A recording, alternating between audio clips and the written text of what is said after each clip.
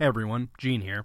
We're going to dispense with the pre-introduction frivolity for this episode for two important announcements. The first is that since this is our mid-season break, we're not covering Star Blazers. In fact, the subject matter of the movie we're covering and the discussion it entails is a little on the saltier side, so you might want to consider this one not safe for work. Second, and in my opinion more important, is this episode is being brought to you by the generosity of Mr. Tim Elliott, who is a long-time supporter of the Two True Freaks Internet Radio Network. Tim made a PayPal donation and specifically mentioned that it should go for this show. If you like to be cool like Tim, you can go to twotruefreaks.com and click on the PayPal link and make a donation to this or any other Two True Freaks show. There is no minimum donation, and we greatly appreciate your support. And now, on with Anime Freaks, Episode 7.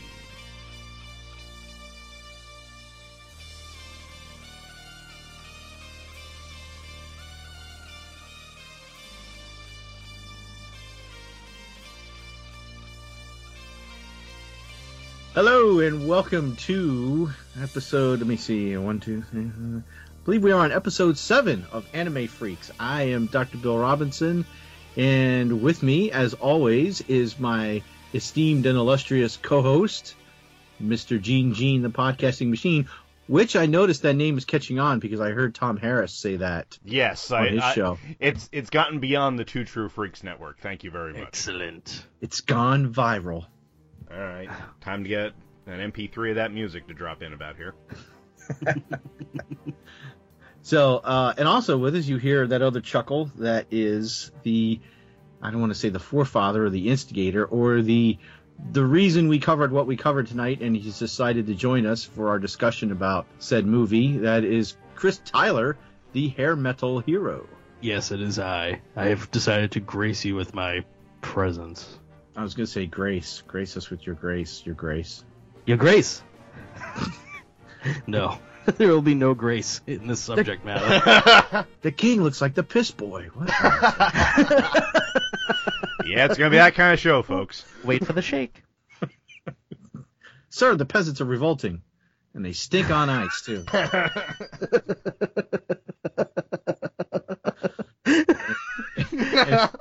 If anybody has, if you have no idea what we're talking about, go watch Mel Brooks' History of the World Part 1 and catch up and come back. Oh, yes, please do, because that movie is absolutely phenomenal. Oh, I love that movie. Yes. How did you get here? Movies is magic, baby! The jig is up, and I'm gone!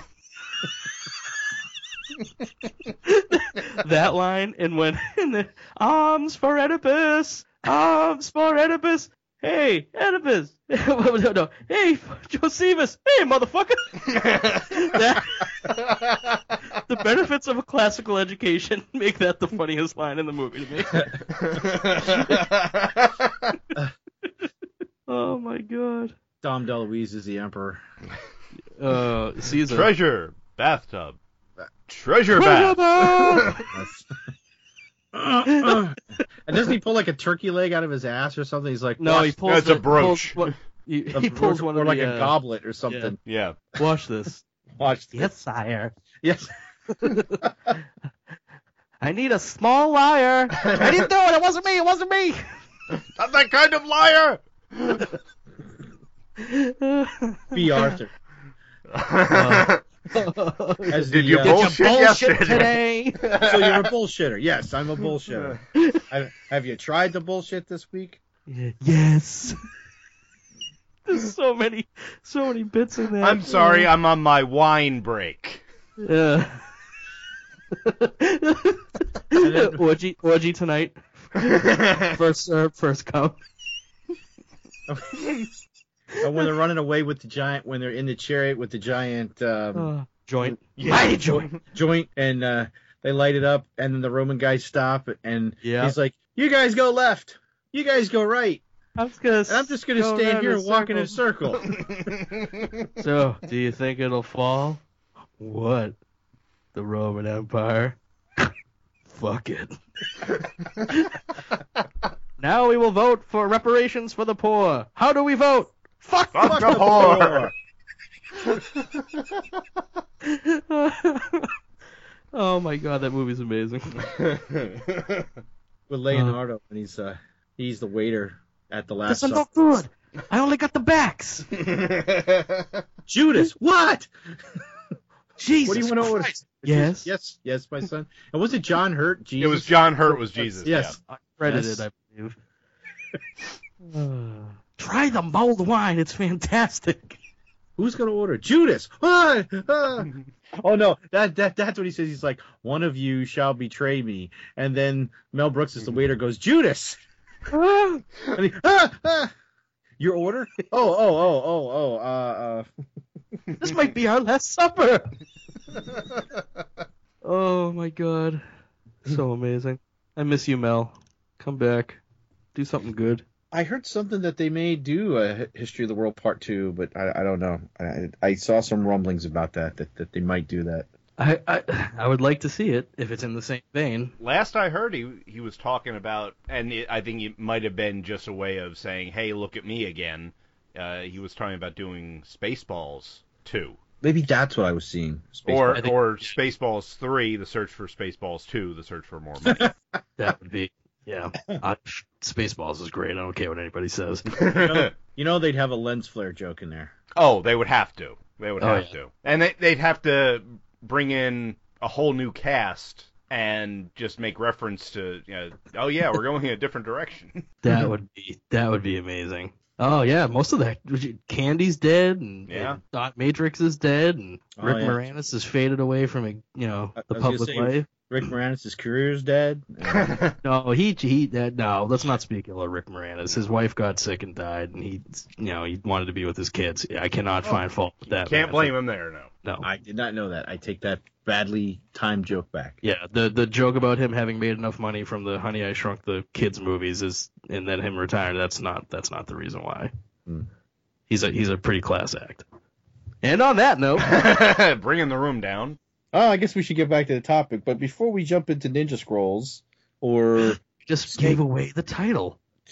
We gave away that last episode. You did? And Thank you for listening. I do listen. I listen to everyone. I think the call's breaking up. Oh well, Chris is gone, so I guess that guy's an asshole. Oh, dang it. Propane. You see, with propane, you taste the meat, not the heat. Sorry. Ninja Scroll. Email. Ninja Scroll, yeah. Yeah, we were going to do email first. We're going to jump into some email. Ooh, yeah. Ooh, yeah. God. Jesus, he's dead, too. This is getting depressing. So's my throat for about the past week. That was rough. Anyway, email. You want me to take the first one, Gene, or you want to jump in the first one? Or Well, why don't you take the first one? I'll take the second one. Okay. And it is from, oddly enough, the gentleman who's on the call with us. It says, Chris Tyler, Anime Freaks mid-season shakeup. Hey, Gene and Bill, I've been digging the heck out of Anime Freaks so far. Keep up the great and entertaining work. Why, thank you, sir. That being said, I'm glad you guys are going to jump into some new stuff to cover. If you're taking suggestions, my first suggestion... Did we read this on the last episode? No. I think you might have. Okay. Nope. No, we do know you didn't listen. Listen. No, we just blamed him for this choice. Oh, we can that's read right. the email. Blame or praise? We'll get to that. Okay. If you're taking suggestions, my first suggestion would be pick an anime that neither of you have seen, which we did, and give us a skinny, which we will. If that won't do, then come out of the gate swinging and pick a marquee title like Akira, Ghost in the Shell, or something from Miyazaki. What has Miyazaki done? All those classy ones that Disney got the rights to. Oh, like Nausicaa Howl's Moving Valley. Castle. Yeah, those okay. ones. Or you could just cover Ninja Scroll and make College Me very happy, which we'll see if that College You is very happy. If you have the stones, get after Wicked City or Legend of the Overfiend. I've seen Legend of the Overfiend. More than once. Perfect. Well, there was sequels to that too.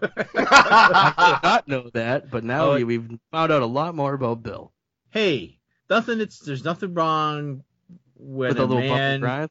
Yeah, a little bump and grind when a man discovers he's a demon and he has sex with a woman, and let's just say the climax was explosive in more ways than one. That's the way it should be. Anyway, what comes on down the line, I'm sure will be awesome, and I can't wait to hear about it from you two. Well, you won't hear. We'll have to wait. Wait a minute, but more from Gene. What the hell does that mean? Turn it up loud, guys. Chris Tyler, Hair Metal the Hero. Well, we will get to that after we finish the email. Yes. So next. All right, next is from my good friend and fraternity brother, Kurt Over, titled Mid-Season Break. A few comments. Number 1. Interesting that old Genesis is being used for the intro and music. Any particular reason for that choice? I will let you handle this, Bill, since it was your suggestion. I wanted something that probably not a lot of people had heard. It's a Genesis. It's Wind and the Withering is the name of the album, and basically the opening of the album is the opening music I have in our opening title sequence, I guess you could call it. And I just thought it had a ethereal, or didn't really peg it down to any genre. It just has a good sci-fi or a fantasy sound to it. And then the ending music is the opening of the last song on the album, and that's of course I'm spacing on the name, but it's always a touching song for me, and it's like one of those things that I want played at my funeral when I die too. So, but that's the way I like to close it. So that was just my personal choice for that. And I went along with it because it sounded good. All right, number 2. When reviewing newer anime, will notice be made if the material is borrowing or sharing tropes with Star Blazers, and whether the trope might have originated there or had ties to older material? Kurt, I think you're giving us way too much credit on research. I think if it occurs to us, we'll probably mention it, like, something like the wave motion gun actually predating the Death Star, things along those lines. But yeah, I think as we've discussed a few episodes, we've compared them to things that we've seen later and things that have come before it. And I know I've got a few comparisons to movies tonight when we discuss this movie, that some things that reminded me of other genres. Yeah, we'll probably bring that stuff up as it occurs to us. I don't think we're going to be delving too far into trying to make connections, though. All right, number 3. Finally, how about the mid-season review subject being something like Last Exile? Not that recent, but shares features with Star Blazers, quest to rescue a threatened society, naval-style ships taken to a new medium, and a mix of interesting characters in a set of complex and changing relationships. I actually wrote him back on that one, and it turns out that Last Exile is another series. So it basically is discounted for this, since this was going to be a one-shot. But it may be something we want to look at later. Okay. Probably not next, because we want to change it up from basically being the same story with different characters. So I'm not really sure. I can't know if we've really pinned down exactly what we're going to do next. Yeah, we were talking about the first season of Robotech at one point. Maybe something a little more recent than that. There's a bunch of stuff out there that we can do. We have another 13 episodes of Star Blazers to get through. So if anyone out there has any suggestions on our next series, please feel free to write in. Well, I think I know what Paul wanted us to cover. He wanted that one he's been watching with his kids. Attack on Titan. Attack on Titan. Yeah. That one is much, much more adult than Star Blazers. Yeah, I don't know if his kids should be watching that. His kids are old enough. They're teenagers. It's good for them. My kids shouldn't be watching that. Your kids shouldn't be watching that. What are you talking about? I got an 18-year-old and a 15-year-old and a 13-year-old. Oh, okay. So Legend of the Overfiend it is for them. No. Okay, write this date down, people. Bill knows the age of all his children. That's because they've all had their birthdays, and everything is set now. They've all had their birthdays. Because remember, the oldest one the middle one has her birthday first, then the oldest one has her birthday next, and then the youngest has his birthday last. Hers? So, hers? Shut up! You know what I meant. So it's very hard to keep their ages straight because they change so much there. Every year. They change every year. No. In the same pattern. What do you know? I get it down, and then next thing I know, boom, they've changed again. Now one of them's going to be graduating high school this year. Oh, my God. So she'll be out of the house, and then it'll be easy to remember the other two. So by process of elimination. I don't know. She wants to go to Toledo for school. Ohio, Canada? yes. Oh, Ohio. No. Oh. She wants to go to like a pharmaceutical. Does she want to go to Professor Allen School? Oh, I don't know. that's a Is good he question, at the actually. University of Toledo? No, isn't he out in Ohio though? He's out in yeah. Ohio, yeah. It's a big but state. There's more than one All right, university I'd like to go out there. Like to go to Professor Allen School, please? the Professor Allen School of Hard Knocks. Yes. Where is the College of Latveria campus in Ohio? Latveria campus. It's in Castle Doom, obviously. That's the main campus. We're talking about the satellite. There's no satellite campus for Yes, that. I went to LCC, Latverian Community College. I have a minor in despotism. Hail Doom. That's the college alma mater. You know? And instead of a mortarboard, you get a green cloak. The I want to attend this school. more we're talking about it, the better it sounds. Yeah. Yeah, I have a major in science and a minor in magic. The perfect combination. I could have done the major in magic and a minor in science, but it just didn't interest me as much. Doom approves this course load. There are 2 course loads. That's it. That's a 2 degrees you can get. Or you can do like a third one that is, how to annoy Reed Richards or something. I don't know. Actually, metallurgy's big there too. Yeah. And that one's taught by Namor, Oh man. Namor's the college professor that bangs all of his female students. You know it. Only the blonde ones that have boyfriends. Well, yeah. I mean, come on, that's more fun. Imperious Rex. No. Imperious sex. Would you like to see my trident? It's got 3 prongs. Oh my god. Indeed. I am Atlantean. What made you think that your biology would be the same as mine? Got wings for feet, bitch. Look at me. Oh, anyway. Oh, boy. Let me go on to the next email. Yeah, that's a good idea. Sorry. And it's from our friend Luke Giaconetti in space. Him? He No rates one. everybody. No one can hear you scream for more prune juice. Gene the podcasting machine and Dr. Bill. Hey, fellas, just wanted to drop you a quick line, which Luke never does. But I'm kidding. And Quick say for how him. much I have been enjoying Anime Freaks and your coverage of Star Blazers. SB, or Star Blazers, was a little before my time, so while I was aware of it, actually getting in-depth into it has been a real treat for me. The series seems to follow the typical slightly meandering pace of most anime shows of this vintage. When you have so many episodes to fill, you kind of have to. Dragon Ball Z. Yeah. But it has been maintaining my interest throughout. Sometimes you get these space opera shows where you get into a formulaic rut of the same thing happening week in and week out. But so far, Star Blazers has avoided that trap, and I hope that trend continues. Although it really didn't last episode because we had like 2 back-to-back Death Trap episodes. Yeah, that's something that Paul commented on. It was, you made me watch these 2. Has this been a rut for a while? No, actually it hasn't. It just started, thank you.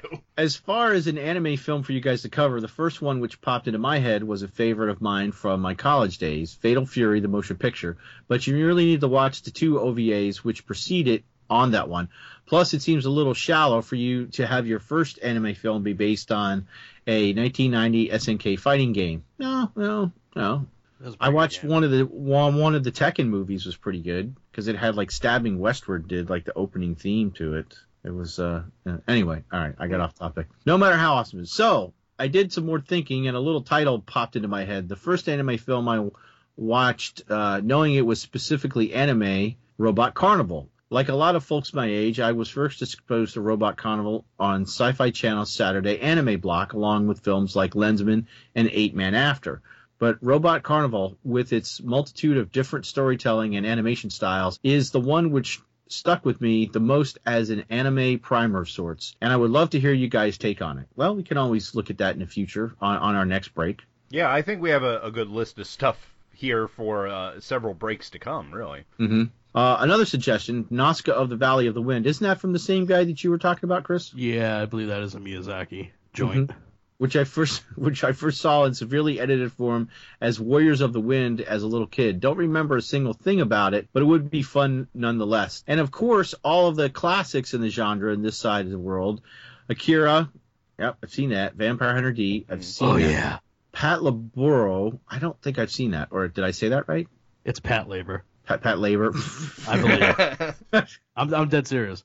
Okay, Project A-ko. I've seen that. That's a weird one. Yeah, that's a goofy one there. Yeah, it's goofy funny. Ghost in the Shell. I've seen once, but it's been a while since I've seen it. Spirited Away, and he says which I saw in the theater, and so forth. I haven't seen Spirited Away. No, me neither. And of course, you could always do Fatal Fury or Street Fighter 2, the animated movie, or Fist of the North Star. Yeah, I've seen Fist of the North Star. Oh, that Street Fighter 2 animated movie though. Oh boy. Oh yeah, I haven't seen that one. Chun-Li naked fighting Vega. What? I think I need to cover that later on my own. Bill's gonna do research. Bullshit. Now, are we talking Chun-Li as in? Oh, that's an animated one, right? Not. We don't get to see the chick that plays on Ming-Na on. That's why it's called the animated movie, Bill. But if you guys ever animated. want to cover the Van Damme movie, I will be right there with you because I love it. Hang on, we're coming. Change the channel. Raul Julia's Bison. It was a big Game check. over. He's so good in that though. He's way over the top. Exactly. That's probably why he did it, so he could be over the top. Okay, so or Fist of the North Star, to really get into the meat and potatoes of anime's high drama potential. Hope this helps. Anyway, looking forward to more adventures of the Star Blazers and whatever else you guys decide to cover. Hurry up, Luke. All right, now for the novel. Brian Hughes has written in, title of Not Spam, thank you very much for that, Anime Freaks Episode 5. Hey guys, love the show, and I have to agree with you. Sometimes just the music of Star Blazers makes me tear up. Oh yeah, it does. Especially those dirges. Jeez. When we were doing the first episode, and I had to go through all that and write my notes, some of them I was just like, oh great, here we go again. Anyway, back to the email. Every time you talk about an episode, I see it in my head with HD clarity. You just bring back the memories hard. Wow, I guess that says something for our descriptive abilities, or maybe for his memory, because I don't think it's us. Yeah, I think it's more his memory. This episode was definitely one of the episodes that took me back as a kid, 11 or 12 years old, that the show was for adults too. Back then, I was a little bored with all the talk. Of course, today we all see it differently and love to see episodes like this. Now I have to try and remember what episode we were covering in episode 5. Hold on, I'll take a look. Okay. I had it up, dummy. You big dummy. No. Big dummy. All right, Anime Freaks, episode 6, episode 5. We will be regular. So that was episode 9 and 10, and I don't remember what those were. Hold on. That was We Will Return. Was it the Reflex? It was the asteroid ring, and we will return. Oh yeah, because that's right before. That's when everybody's saying goodbye to their families. And Wildstar and Avatar don't have anyone. Yeah. Right. Okay. Anyway, now, moving on to other subjects. What should you guys cover? I would like to see some Speed Racer coverage before you head into more modern anime. I only got to see the original 3 seasons, so that is the speed I know. Okay? Just taking pause there. I'm going to make a confession here. I have never seen an episode of Speed Racer. I've seen a couple. I don't know if I've seen a full season, but the last time I watched them was before I watched Star Blazers, so I was very young. Very young. But I do remember how a basic episode would go. You had Spritle and Chim Chim. That's the little boy and the monkey, and the Pops was the mechanic, and then Pops' wife was Speed was her son, and I know the brother was Racer X. Mm-hmm. Well, he didn't know that Racer X was his brother. His brother was killed, blah, blah, blah. And he was always, trying to win a race. Yeah, see, I know all this. I've never seen an episode. Oh, really? Oh, yeah. Because I see spoofs of it, like on Robot Chicken or Dexter's Laboratory or anything like that. Yeah, but I remember... get all that. Yeah, but it's still... I remember how all the themes and everything. Like, if you watch the movie that was out, the Speed Racer movie, I mean, that was a literal live-action version of the show. Oh, it's so good. Straight up. That was a true translation. Now, it didn't do very well. No, and I don't know why. But it was, to me, that was as true a transition as the live-action Star Blazers movie is almost as true. I think it was even more of a truer, because it kept all the crazy backgrounds and crazy gadgets. Yeah. Okay, well, that's definitely one for the list that we should probably cover at some point. All right, he goes on to say, I think I was one of the 12 people in North America over the age of 8 that actually liked the Wachowskis movie, as it made me feel like a kid again. I loved it. You're not alone. Yeah. Well, then I guess we've got 3 of them. We know 3 of the 12 people. Yeah, there you go. I also think you should devote one episode to Akira. I know many have talked about it, but it bears coverage here as your audience, me, wants to know how it affected you. That's a good one, and it's one of those things. Eventually, I want to cover everything that I used in the promo, and Akira is one of them. Tetsuo! Canada! And actually, Attack on Titan is the last bit in the promo. So that, we're going to get to that at some point.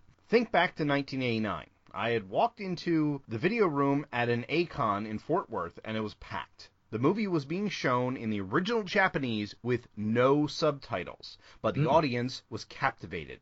I remember hearing such loud exclamations from the crowd when different scenes occurred. When the guy leading Takahashi was shot. When Tetsuo had his episode after Kaneda saved him from the clowns. Tetsuo in the tank. About every 5 seconds, once Tetsuo started opening the freezer to get at Akira's remains. The whole audience was immersed in the visual storytelling, and it was having an effect on them. When something leaped out at them, there was an audible, whoa! Or, if you're Keanu Reeves, whoa. That would roll over the crowd. Everyone felt it. Something wonderful had just happened. If you watched much animation prior to this, there wasn't much that compared to it at the time, with the exception of the high-end Disney efforts and a few others, and not a whole lot since computers came so involved in animation. So, yeah, I saw Akira back when I was in college, I think. That was one of those that, you like Star Blazers and that stuff, you gotta watch this. And I think it was the first one, like he said, the first one I remember seeing that dealt with, like, the next level up of storytelling. More involved, more intricate animation and stuff like that. So yeah, we're definitely going to have to do an episode on Akira. I have probably people asking to be on that one too. Oh, that's fine. Yeah, I don't mind that. We could do an Akira roundtable if people want to do. Yeah, all right.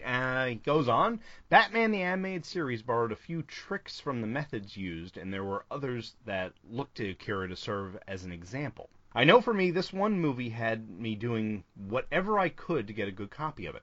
First, I got a VHS of the original Japanese version, no subtitles, and I watched it and showed to my friends until the tape wore out completely. Then I got the English dub and couldn't stand it. I wanted to hear, "Hoi, Kaneda!" among other things. The original voices for the kids were so perfect. The English dub was so wrong for me. Then a friend of mine bought a Laserdisc player. I paid over $100 to buy Akira on Laserdisc letterbox with English subtitles, just so my friend could make me copies on VHS.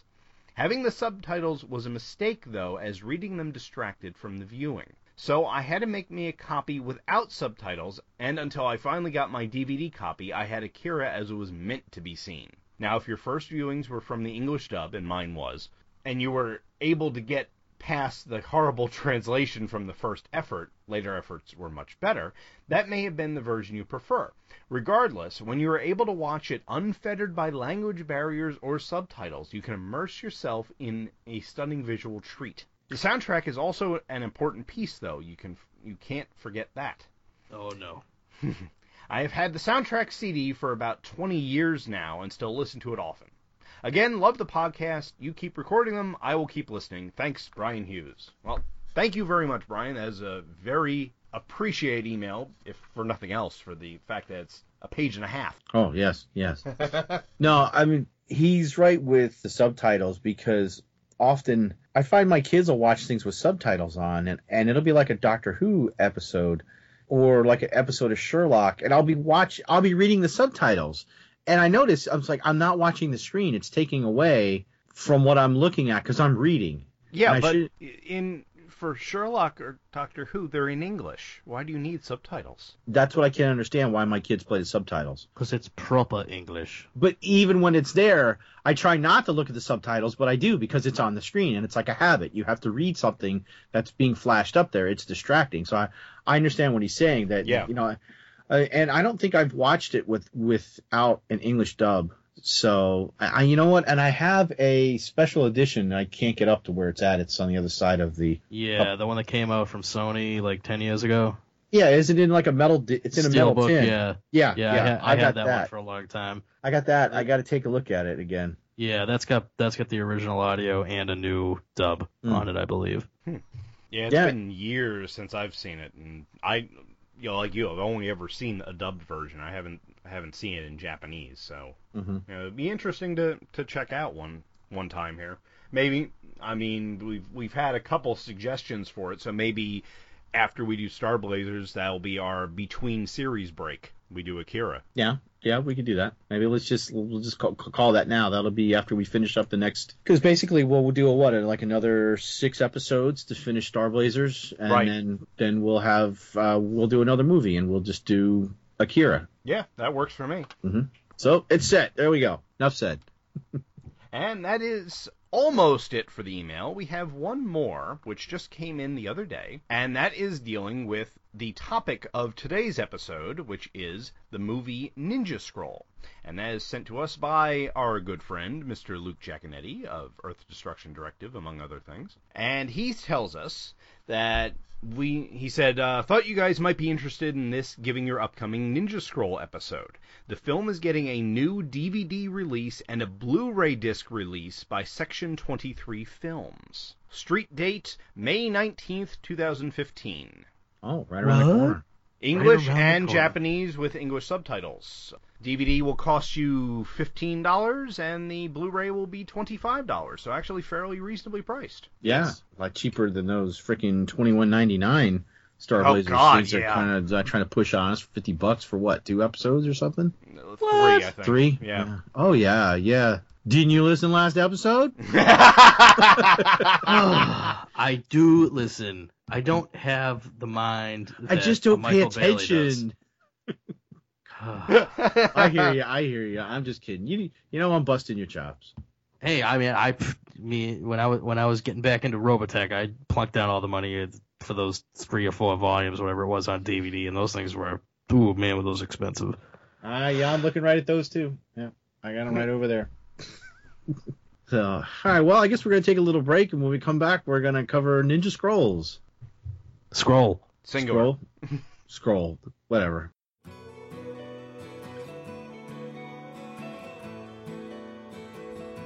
Tangent. An abrupt change of course. Tangent. To go off suddenly in another direction or on a different line of thought.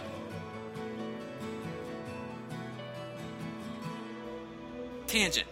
A comic event featuring brand new characters with very familiar names. I'm waking up to ash and dust. I wipe my brow and I sweat in my rust. I'm breathing in the chemicals. I'm breaking in, shaping up, then checking out on the prison bus. This is it, the apocalypse. Whoa, I'm waking up. I feel it in my bones. Enough to make my system blow. Welcome to the new age, to the new age. Welcome to the new age, to the new age.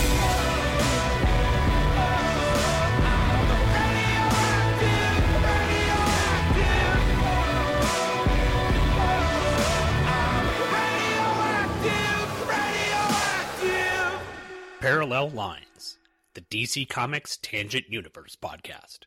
Find it bi-weekly on iTunes and at greatkrypton.com.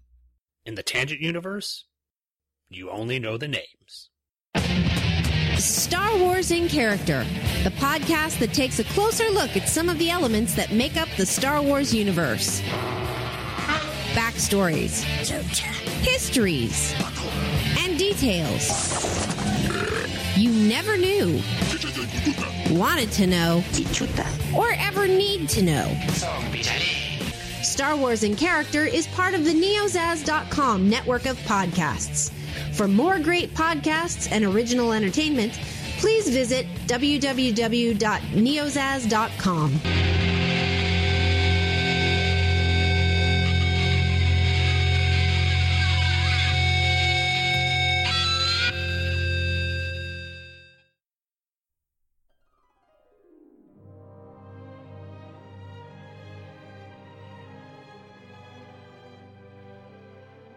I have called you all here today at the behest of Don DiManzo to discuss the expansion of our Jersey territory.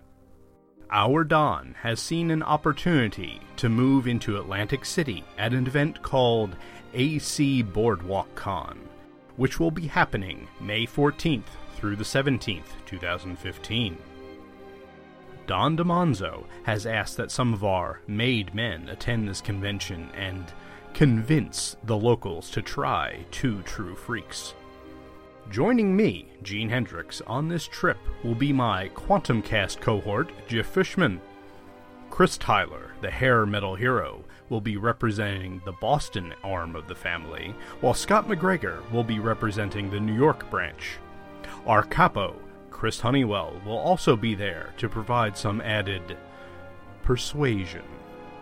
Your Don has asked that any of his loyal friends in the area come and pay their respects to this new endeavor. He reminds you that all the information on the event can be found at doacbc.com. That's doacbc.com. Come help us make Atlantic City an offer they can't refuse.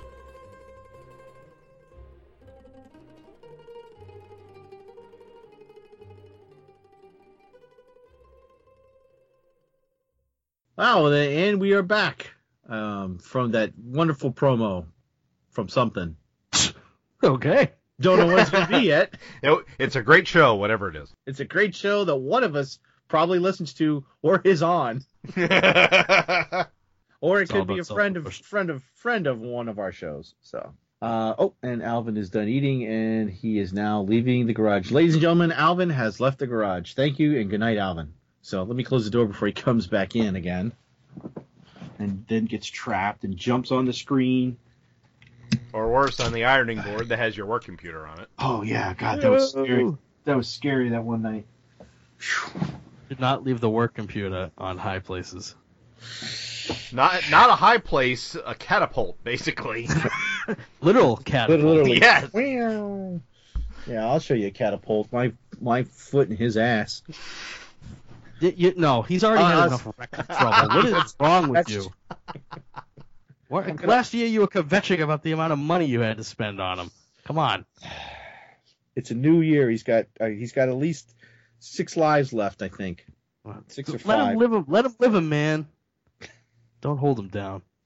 Because he lost 2 from track backups. So that's 7. Then there was a time he got his head stuck in the globe from the fan. I told you about that. I think I've told that story. Oh. Did I not tell you that story? I don't recall that one. I don't recall it. You know what? I don't want to know. I don't. No. You know how you have a globe that goes on like a ceiling fan? Yeah. Yes. Well, I had that down because I was changing a light. For some reason, I didn't put it back up, and I went and I fell asleep. This was in the back of the house when there was a day bed back there before it was Ben's room, and I'm sitting back there, and all of a sudden, in the darkness, you know how you could just barely see stuff because it's dark. That's usually the reason. But there's lights coming from the outside and stuff, so you can see little things. All of a sudden, I see the white globe. I hear the white globe move, and all of a sudden, it rises into the air in the darkness. So I just see it's the Great Pumpkin. It's just floating in midair in the floor, and I'm just sitting there staring at it, going, "What the hell is going on?" And then I see it starting to move like a couple feet, and I hear the cat's bell around his neck. I'm like, oh my God, the cat's got it stuck on his head. Because he probably stuck his head in there, then stood up, and now he doesn't know what to do. So I try to get out of bed, and I guess I scared him, and he bolts, and he starts to run, and he runs, and he shatters the globe. Oh, no. Oh, man. And it's like, shh. And I'm like, oh, no. So I turn a light on, and I look, and he shattered the whole top of the globe, and now it's just a bunch. It's a ring of jagged, sharp glass all around his head, around his throat, and there's no blood. And I'm like, okay, all right. It's like, hey, Alvin, it's okay. So I try to grab him again, and he bolts and he runs again, and he smashes his head again, and it just completely shatters the rest of the glass, and he just takes off. I'm like, you son of a. So I think he lost. I think he lost another life there. That puts him down to 6. And then he got out about a year or two ago, and he was gone for a day. So I'm thinking he lost a life then. So I'm thinking how many he lost. Yeah, he's at least down to 5. I mean, max 5, maybe less. So because I have no idea what he did on Alvin's Great Adventure when he got out for the day. Oh man. So anyway, that's the Alvin update. He strolled into the set of Cat's Eye. Yeah, exactly. He was following Drew Barrymore around, sitting on her chest, trying to steal her breath. Yeah. Or actually fighting off the little troll that was going to come. Yeah. That's what it was. Yeah. Yeah. And he was on the ledge of the building. Yeah, with Stryker from Airplane. Yeah. And then it was James Woods' wife that was in the. It was James Woods that. And was it Brian Dennehy that was the one that was? No. Who was the guy that I can't remember? Was with the weight loss company? Stop Smoking. Stop Smoking. Yeah. Oh yeah, but at the end he started to gain weight. Oh, that's right. Oh, we see you're putting on a little pounds. Yeah, but wasn't it for some insurance policy thing? I can't remember. Yeah, and then they torture his wife. They put her in like that electrified room, and they're playing 96 Tears. Like her hair's all standing up, and there's all those sparks are jumping from her. She's like, ah! He's like, I'll stop smoking. Yep. I'm sorry. Yeah. Yes, boy, we're really anxious to get to this movie, aren't we? This is a Stephen King podcast. All right, Ninja Scroll. All right, so I think Mr. Tyler is going to explain to us what happened in this movie. Are you ready? I will attempt to explain. You have the floor, sir. All right. Well, Ninja Scroll. Let's do a little background information on it first. It is from 1993. It was directed and written by Yoshiaki Kawajiri. Hopefully I didn't butcher that. Didn't hit the States until 95, and I think my first time seeing it was 97. College! Basically, the movie is about a sort of, I guess he would be, well, he wasn't a samurai, so we can't really call him a ronin, but he was the main character is a ninja named Jubei, and he's basically a ninja for hire at this point after he slaughtered a whole troop of guys that he was working with because they were told to kill him in plot points that come back later in the story. And he basically gets involved in a little bit of political ninja espionage between a very dark faction of ninjas and some small towns problems. There's a made-up plot about a epidemic going around so that a whole bunch of people leave where they are because the bad guys have nefarious plans for the town that they're in. And well, I think the whole thing with the town was because that's where the boat crashed. Yes. Yeah. There's a boat full of gold. Yeah. And so the bad guys get everybody to clear out of the town by killing a horse and saying it's an epidemic, and they poison the well so that everybody there starts to get sick. It's not an epidemic, they just want everybody gone. So about 12 minutes after that happens, they're screwing right out of there because they don't want to die. And so it's hard. It really is kind of hard to describe. There's a lot of politics going on in it. So yeah, basically political shenanigans mixed with ninja shenanigans. Jubei meets up with a woman ninja, lady ninja named Kagero, and a little Mako-looking ninja guy who's a spy of the government named Dakuan. Dakuan, yeah. Yes, yeah. And so the three of them basically get pulled into stopping this gold grab and getting involved with evil ninja troops that they have to defeat. There's these evil ninjas are there's 8 of them, and they are the 8 devils of Kimon. Yes, the 8 Devils of Kamon. Yeah, they're eight demonic ninjas, and they're all pretty sweet in their own way. Should we go through who they are? Or... Yeah, might as well. All right, so the first one of these guys that we meet is named Tessai. Tessai. And he's basically the Thing. He can turn his outside. And That's actually the note I took, is Thing ring, do your thing. Yeah, he doesn't have a ring, though. He basically just wills himself, and he becomes rock-like. And he's got this giant boomerang sword thing that and it's huge. It's like 9 feet long. And he throws it, and it's basically it's like a flying buzzsaw. Yeah, basically. Mm-hmm. In the best, like Shaw Brothers tradition, it's just a flying death device, and it's chopping through people left and right. Literally. Yeah, a lot of arterial spraying in this movie. This one is not for the children. No. There's not arterial spraying. There's full-blown decapitation. There's full-blown cutting bodies in half. Okay, yes.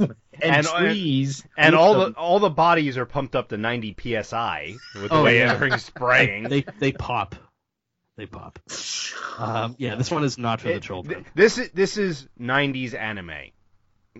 That basically that's the way 90s anime was. When people tell you about anime and how it's all just sex and violence and ridiculousness, they're talking about Ninja Scroll. Yeah. I love it.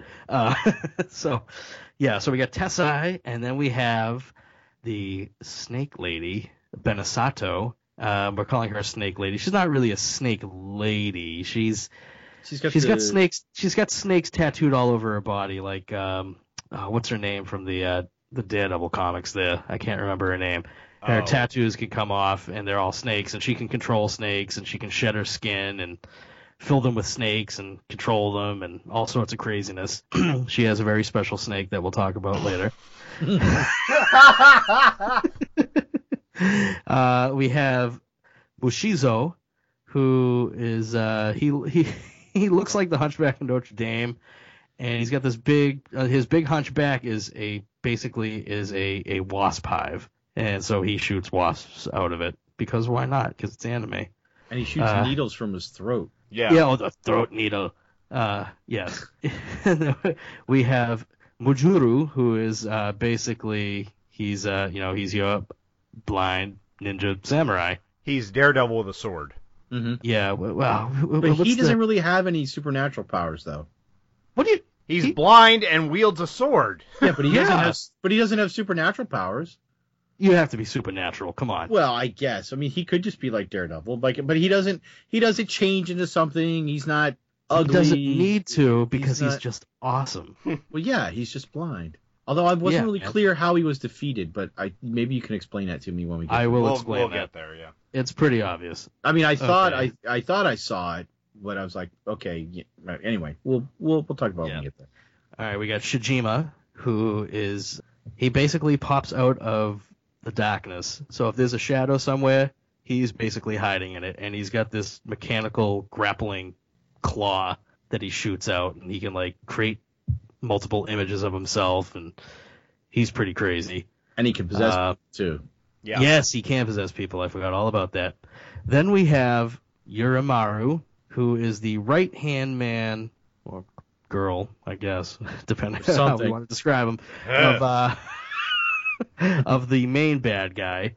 And he's got this little little metal wire that he controls, and he can talk through it to other people, and he can electrocute people through it. And he's let's just say that he plays from both sides of the field. No, he doesn't. No, he plays only on one side of the field. Oh, okay.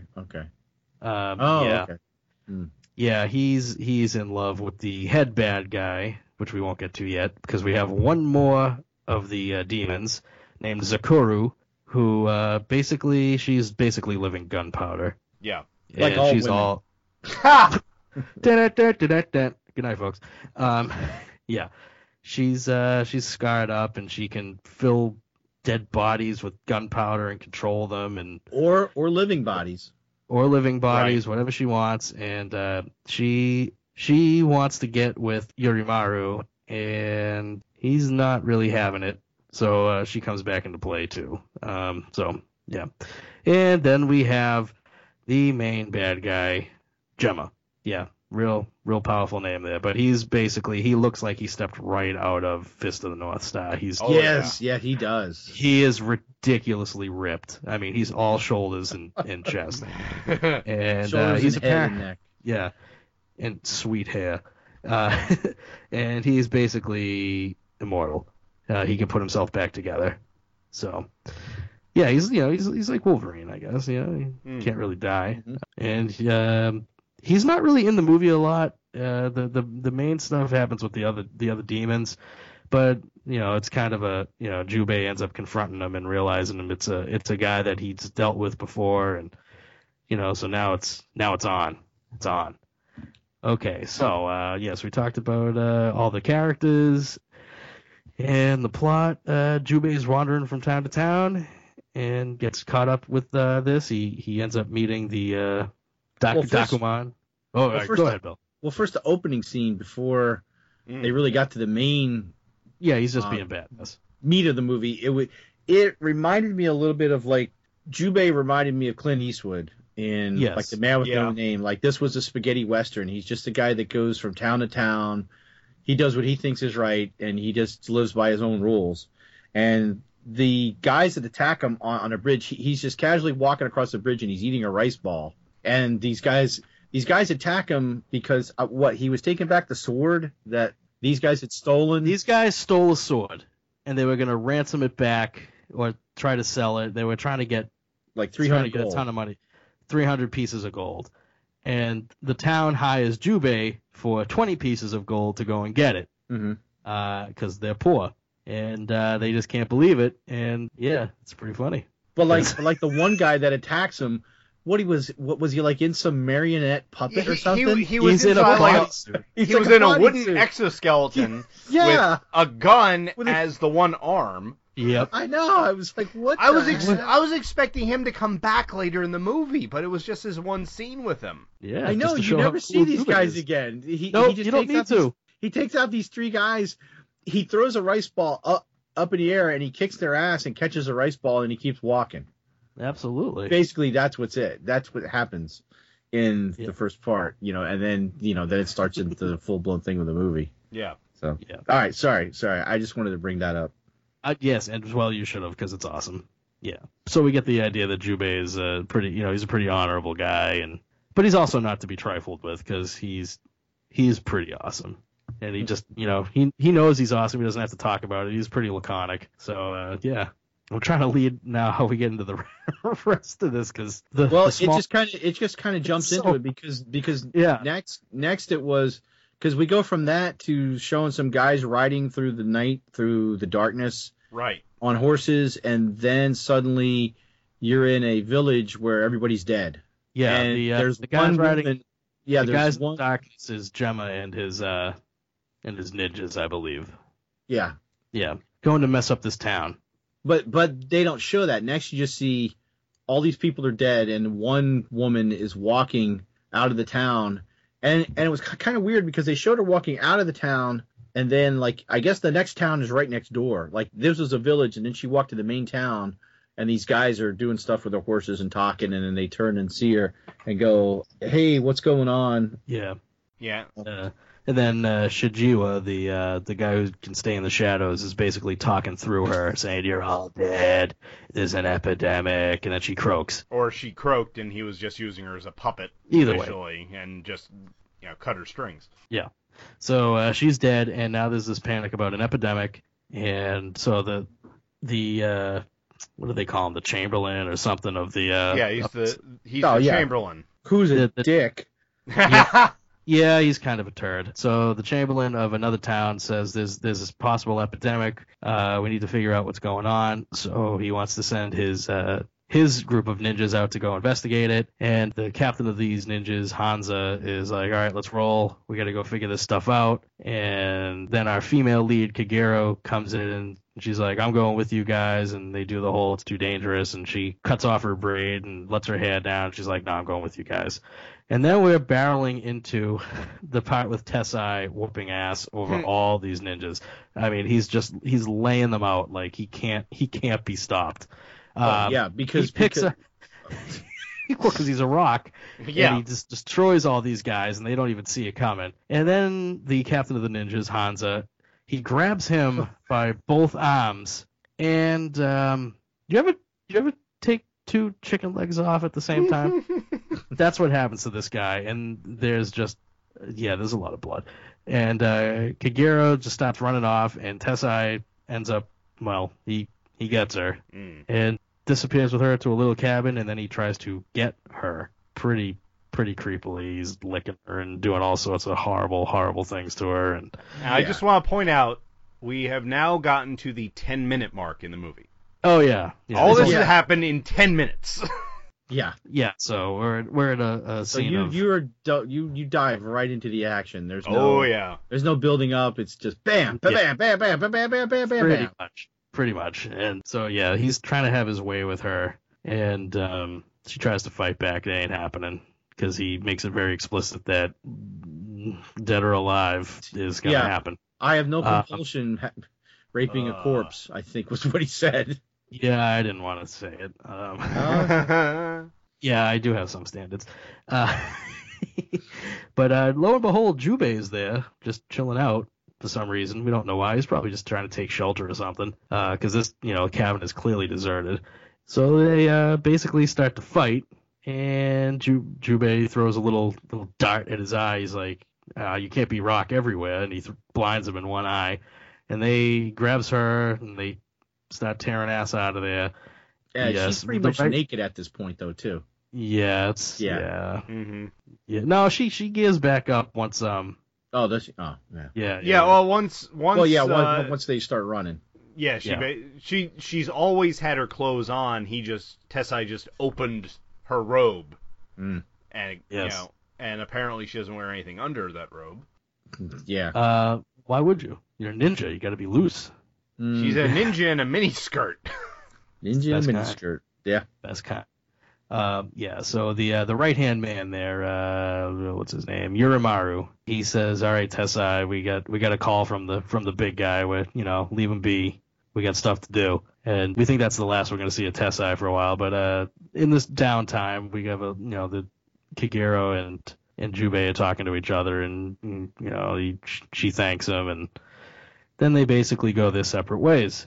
Oh, yeah, but first, when they separate, though, she's putting up this big front, she's tough and everything, but once he's out of earshot, she breaks down and she's just totally distraught. And she's basically acting like a woman that has just gotten raped. Yes, yeah. Well, yeah, I mean, that's essentially what happened. Essentially? Yeah. Essentially? What? Did you see where his face was? He had her lifted up by one leg, and the other leg was dangling straight down, and let's just say he was doing a sniff test. I don't know how else I can put it without getting really explicit, okay? Okay? Yes. We're earning the tag on this one, folks. Did I lose you guys? Yes. Yes.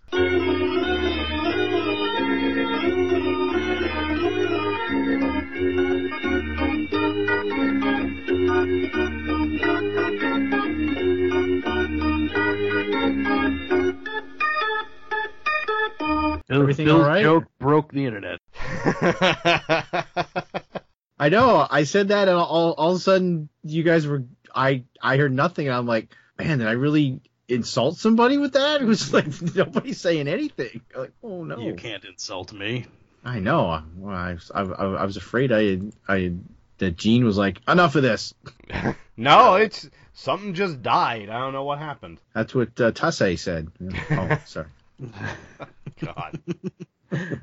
All right, I gotta scan over the Wikipedia page for this synopsis because I'm struggling here. You're about halfway. Yeah. All right. After the technical difficulties have been dealt with on our end, we will try to make some more sense of this plot, which is getting harder to do because It got to the point where Skype even said, "Screw this, I'm not dealing with it." yeah, you guys are talking about stuff that's not right. All right, so yeah. So our three main characters, actually, we haven't met the old guy yet, have we? Right, all right, so right after Hiro disappears, Jubei disappears. Oh, now I can't remember where it takes place, if he meets the old guy or if he fights Tessai He again. fights Tessai first because the old guy's watching him. Oh, that's right. Okay, so yeah, Jubei's walking away and doing his thing, and Tessai catches up with them, and they have a big rip-roaring ninja fight, and it's pretty awesome. And eventually Jubei slashes him across the chest with his sword, and there's an old guy lurking that's watching this fight. And, Oh my god. Sorry, hold on. Shit. Something just dropped from the ceiling. It's a silverfish. Oh. It's my arch nemesis. Oh, jeez. Gotcha, you bastard. It literally just fell and dropped right on my desk, and I'm like, did that just happen? It does happen sometimes. Oh, silverfish. They are creepy. Oh, Harmless, but creepy. Yeah, but they eat the glue Well, yeah, in I know. books Glue. and comics, and that's why they eat. It's my arch nemesis. So that's why we know if Bill's house ever goes up in flames, the long boxes are going out the window, and the rest of the family is fending for itself. You know it to be true. I was out here last night, and it was so cold out in the garage because it's got some heat, but not as much. So the house was 65 is what we had the heat set for, but it was probably about 45 out here. And Poor baby. My wife says to me, she's like, "Well, why don't you get a space heater?" I'm like, "Really? A space heater?" In Florida. A space heater next to the 40 or 50 boxes of comic books. Why don't I just pour gasoline out here and start a fire and just finish everything off? Why don't you put a space heater next to all this nice tinder? Yeah, this 40 to 50-year-old pieces of paper, I'm sure they wouldn't go up in an instant. She's trying to get you to light the garage on fire. She's making sugary treats. Has she increased your insurance by any chance? I don't know. Maybe she's insured my comic books. I don't know. Well, that run of Avengers you have, I would too. Yeah. So. Yeah. All right, but this is not Back to the Bins. So. Sorry. All right. Sorry for the silverfish interruption. Damn you, Silverfish. Damn you. Doesn't that sound like a Silver Age bad guy? Yeah. I'm the Silverfish. Good eat your comics. Sounds like someone Give that would go me up against glue. Robin. Oh, yes. Holy silverfish, Batman. Oh no, it's Crazy Quilt and Silverfish. And the Clock King. Yeah. Nothing wrong with any of those bad guys. All right. And there's nothing wrong with Tessai getting slashed. And he starts to crumble. And he's looking at his hand. He's like, yeah, he's crumbling. We don't know why, but because, everything else that's happened to him is basically bounced off, but it doesn't matter. So Jubei gets the hell out of there after. Oh, I forgot to talk about. He's got a little string attached to his katana. So when it gets when he loses it in the heat of battle, he just basically tugs on it and he gets it right back. It's not quite as cool as having the force, but it works. It's the same thing like when Kyle Reese has got the rope around his shotgun. It's the same deal. Mm-hmm. So you don't Yeah, lose it. but Tessai gets the drop on him because he's just walking by a wall. And all of a sudden this fist just flies through and grabs him. Mm-hmm. And it's like, oh man, it just beats the crap out of him. Hits him it's so pretty hard brutal. in the gut that the stone pillar behind him breaks. Yes, Yeah. which is awesome. Let me go through this pulp to get to the stone. Yes, Jubei is apparently Japanese for Timex, because he gets up after this. Yeah, it takes a licking. Mm-hmm. Yeah. So Tessai is dead. The first of the demons is dead. And the old guy is like, watching on. Jubei leaves. And, all right, let's hit Wikipedia, because this is, otherwise it's going to take forever. Next, Jubei is taking a bath. Yes, he's chilling. He's chilling in the And that's when hot he springs, meets- apparently.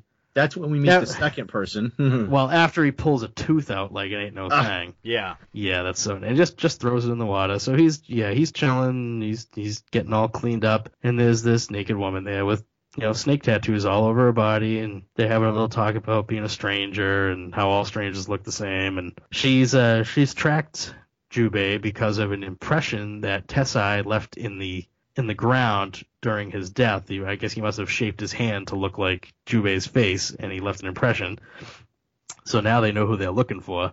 The other. You sure maybe demons. he just didn't hit him so hard? It looked. Well, that's probably it too. Like a frying pan in a cartoon. Yeah, basically. Yeah, that works better too. Yeah, because I mean that whole scene is pretty cartoony. It's ridiculous. Mm-hmm. But then that whole scene turns into like a Jimi Hendrix. You want to play on the Watchtower when he's looking at her snake tattoos and they start to move and he's like, whoa. Yeah, they're all gunning right for him, and one slash he kills them all because he's that rad. And he goes over and he slashes her, and it's just a desiccated skin. So right after that, great stuff happens. During the fight, he gets tagged with a shuriken, and he still got it in his shoulder after the fight because like you said, he's so rad. And this old guy appears and says, "My name's Dakuan, and you're gonna help me for 100 pieces of gold." And she's one of these demons, and we got to stop them because there's stuff going on, and I'm a spy, and yeah, basically you're going to help me. Jubei says, piss off, I'm not doing that. And he goes, well, you're going to help me because that star that's in your shoulder had poison in it, and I have the antidote. So the only way you're going to get the antidote is if you help me. So Jubei tries to stab the old guy in with the same star and say, all right, now we're both in this together, so let's get the antidote. And the old guy's too smart for that. He said, I threw that ninja star away when I pulled it out of you. So he throws it at him, actually. He just tosses it to him. And, so Jubei's cool plan of trying to get the antidote does not work. So he's basically indebted to this guy for the 100 pieces of gold and the antidote. Time marches on. And, all right, where are we next? Basically, at this point, the movie just becomes boss fights. Yeah, pretty much. It's a whole string of boss fights. Yeah, so that's probably the easiest way to describe it. The overarching plot about the gold, really not that important. But with the little old man, it made me think of it made me think of Yoda, and then yes. I was thinking of Big Trouble in Little China. Yes, with the Black egg blood of the earth. I was waiting for him to say that Black blood of the earth. It will come out no more. Was it? Come on, egg. I was waiting. Fire, wind, all that good stuff. Yeah, he's basically Egg Shen and Yoda put together with a little bit of I don't know, the Floronic Man, I guess, because he can kind of you see him a couple times. He sort of gets kind of tree-like and hides, and it's pretty neat. Yeah, he's like a shapeshifter. Yeah, he's got a little shape-shifting going on. Mm-hmm. So let's see. We should just cover in turn what the next boss fight is. So the next boss fight is. So I think they finally take out the snake lady now. Yeah. So the next one, yeah. Yeah, because she's got a skin pretending to be a nun that's full of snakes. Well, I don't think she'd be a nun, considering they're Buddhist, but... Well, it's... a person who clearly looks like they have female the clergy. Whatever, yeah. So this lady's praying to Buddha, and Jubei stops in, and she's like, you'll be with Buddha soon. And he's like, no. And then she breaks open, and she's all snakes, and it's all nasty. And then a ton of snakes appear from everywhere. A ton from the ceiling. They drop from the ceiling and cover Jubei. Yeah. And the animation, it's great because they basically form like a face before they drop on him. It's pretty neat. So he's got snakes all over him. They're not biting him yet. And then there's the naked chick from the hot spring there, and she's grilling Jubei and saying, how many are with you and the old man? And he lies, and he says there's a whole army, and she's like, that's baloney. And he goes, there was just 3 of us. The last one's right behind you. And it's Kagero, our female lead.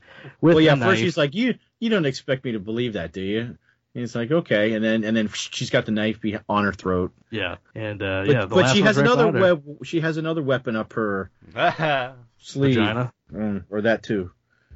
Yeah, so there's one more snake hiding, and it slithers out of the holy slime cave, and it bites Kagero. Yeah, like Kagero, her thigh. Yeah, Kagero doesn't flee. She's her bite is deadliest of all. Well, of course it is. I mean, that's not even a veiled metaphor, but it brings a whole new meaning to the term vagina dentata. I will say that.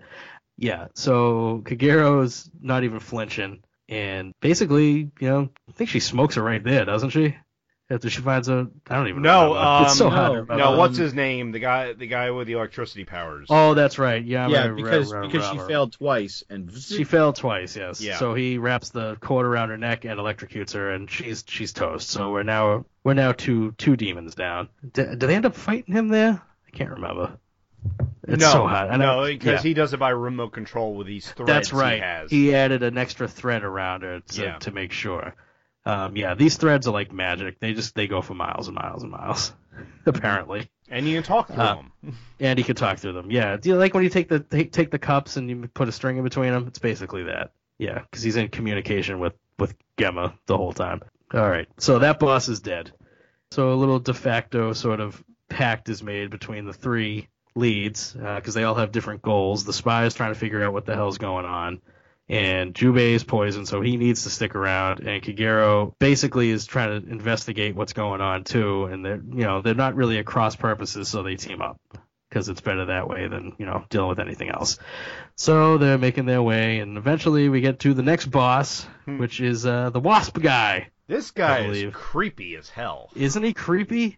Quasimodo. He's really creepy. He looks like the Disney version of Quasimodo, just with longer hair. And, holes in his back. Yeah, it's the Wasp's home. Yeah, so all of a sudden it's just a couple wasps come at the three of them, and they have no idea what's going on. And then there's a whole swarm, like the sky goes black with wasps. And Kagero all of a sudden pulls out her magic. I don't even know what it is. She holds her arms up and, like, petals come. It's very American petals Beauty. fly out of petals her... flying out of her sleeves, and they're causing the wasps to go dormant. It's like drugging them. Yeah, it's because there's more stuff going on with Kagero that we don't know about yet. Because Dakuman even tells Jubei, "You think you killed Tessai all on your own? No. But we don't know. We don't have that reveal yet. So Kagero's holding off the wasps while Jubei tracks down the wasp guy, and they have a fight, and it's pretty cool because you see the wasp guy's back just open up and all these wasps come swarming out of the hive that's grown into him. So Jubei makes for the water like any smart person would do because, bees and wasps don't like to go in the water. Mm-hmm. So he's down in the water holding his breath, and he swims underneath where the wasp master is, and he jumps up out of the water and cuts his leg off. Then this guy's basically looking for revenge, and he jumps in the water and he shoots a dot out of his throat. Not like he pukes it out basically. Yeah. And Jubei blocks it because he's rad. And so Jubei's holding on to him so he can't swim up, and all the wasps that are still in the hive basically are trying to get the hell out of there, so they don't go out his back. They basically tear him apart from the inside trying to get out, which is just insane. It's so wrong, but it's awesome. Yeah. And I think this is where we finally get the reveal that Kagero, her special power is that she's the poison tester for the Chamberlain in the village that she was in. I think earlier when she had gone back to the Chamberlain, it was mentioned something about her being the poison tester. Yeah. When she's first signing up for the Lord isn't here. He's away on business, so there's no reason I can't go with you guys. She's basically immune to all poison, and she is poison. Any man that gets freaky deaky with her, or even kisses her, will die because she's that poisonous. And she's got something with intimacy that we had seen the scene earlier to this before she had left and hooked up with these two. When she had, I guess, gone back and reported to the Chamberlain. He was in the middle of something. Yeah, he was a little busy. Let's just say he was multitasking from the back. His secretary was taking dictation. Literally. And but he's a good leader. He's multitasking because he was getting the update and he was giving orders and he was doing the nasty. Yeah. And actually, it was interesting because I watched the movie twice. I watched it once just to watch it, and then the second time to take notes. The first time I watched it in that scene, he says, well, we can't risk any more men trying to find out what's going on. You go. Yeah. And I thought, it was like, holy crap, it's just because she's a woman and she's the only survivor. He said, no. What I realized the second time is, if it's an epidemic, she's immune to it. Yep. So that's why he's sending her. He knows that she would survive whatever disease is there. Yeah, that's the idea. Clever. See? Smart guy. And he's figuring all this out and not even breaking rhythm. No, he stops. He pauses. Yeah, and He's just letting it soak for a couple seconds, and then he gets back at it. Yeah. I'm sorry I made you guys watch this. No. this is part of the reason of the show is to watch anime we haven't seen before. Okay. It doesn't mean we're ever going to watch it again. But we should, because it's cool. I watched it twice. I'm good. Yeah. All right. So after those shenanigans with the wasp guy, this is where stuff really kind of starts to pick up, and we really do start sort of barreling towards the end. Even though there's still like 40 minutes left, it's pretty much nonstop from this point. They eventually get to the town where the epidemic was, and they realize it's not an epidemic at all, and that's where they basically uncover the fact that there was some gold that relates to Jubei's past about him. He was in the retainer of some clan, and they found some gold in a cave, and the bad guy Gemma wanted the gold, and there's some double crosses and stuff, and you know they almost kill Jubei. He kills everybody. He kills Gemma. You see it in a flashback. He cuts his head off. Then we find out that no, he's not dead, and he wants the gold. And this other clan that's serving the Dark Overlord, or I can't even remember, because you never see the guy, the Dark Shogun, I can't even remember. And they want the gold. Shogun of the Dark. Shogun of the Dark, there we go. Who we never see. So, I mean, he's basically a phantom, and Jem is the big bad guy.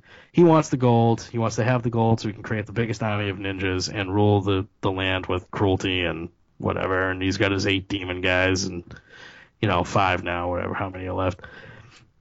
So eventually we get this is where Shijiwa, the guy in the darkness, comes into play, and he messes up their day pretty good. He gets the jump on all of them, and he takes Kagero to somewhere, I can't remember. He kidnaps her. Mm-hmm. This poor girl's already been through enough.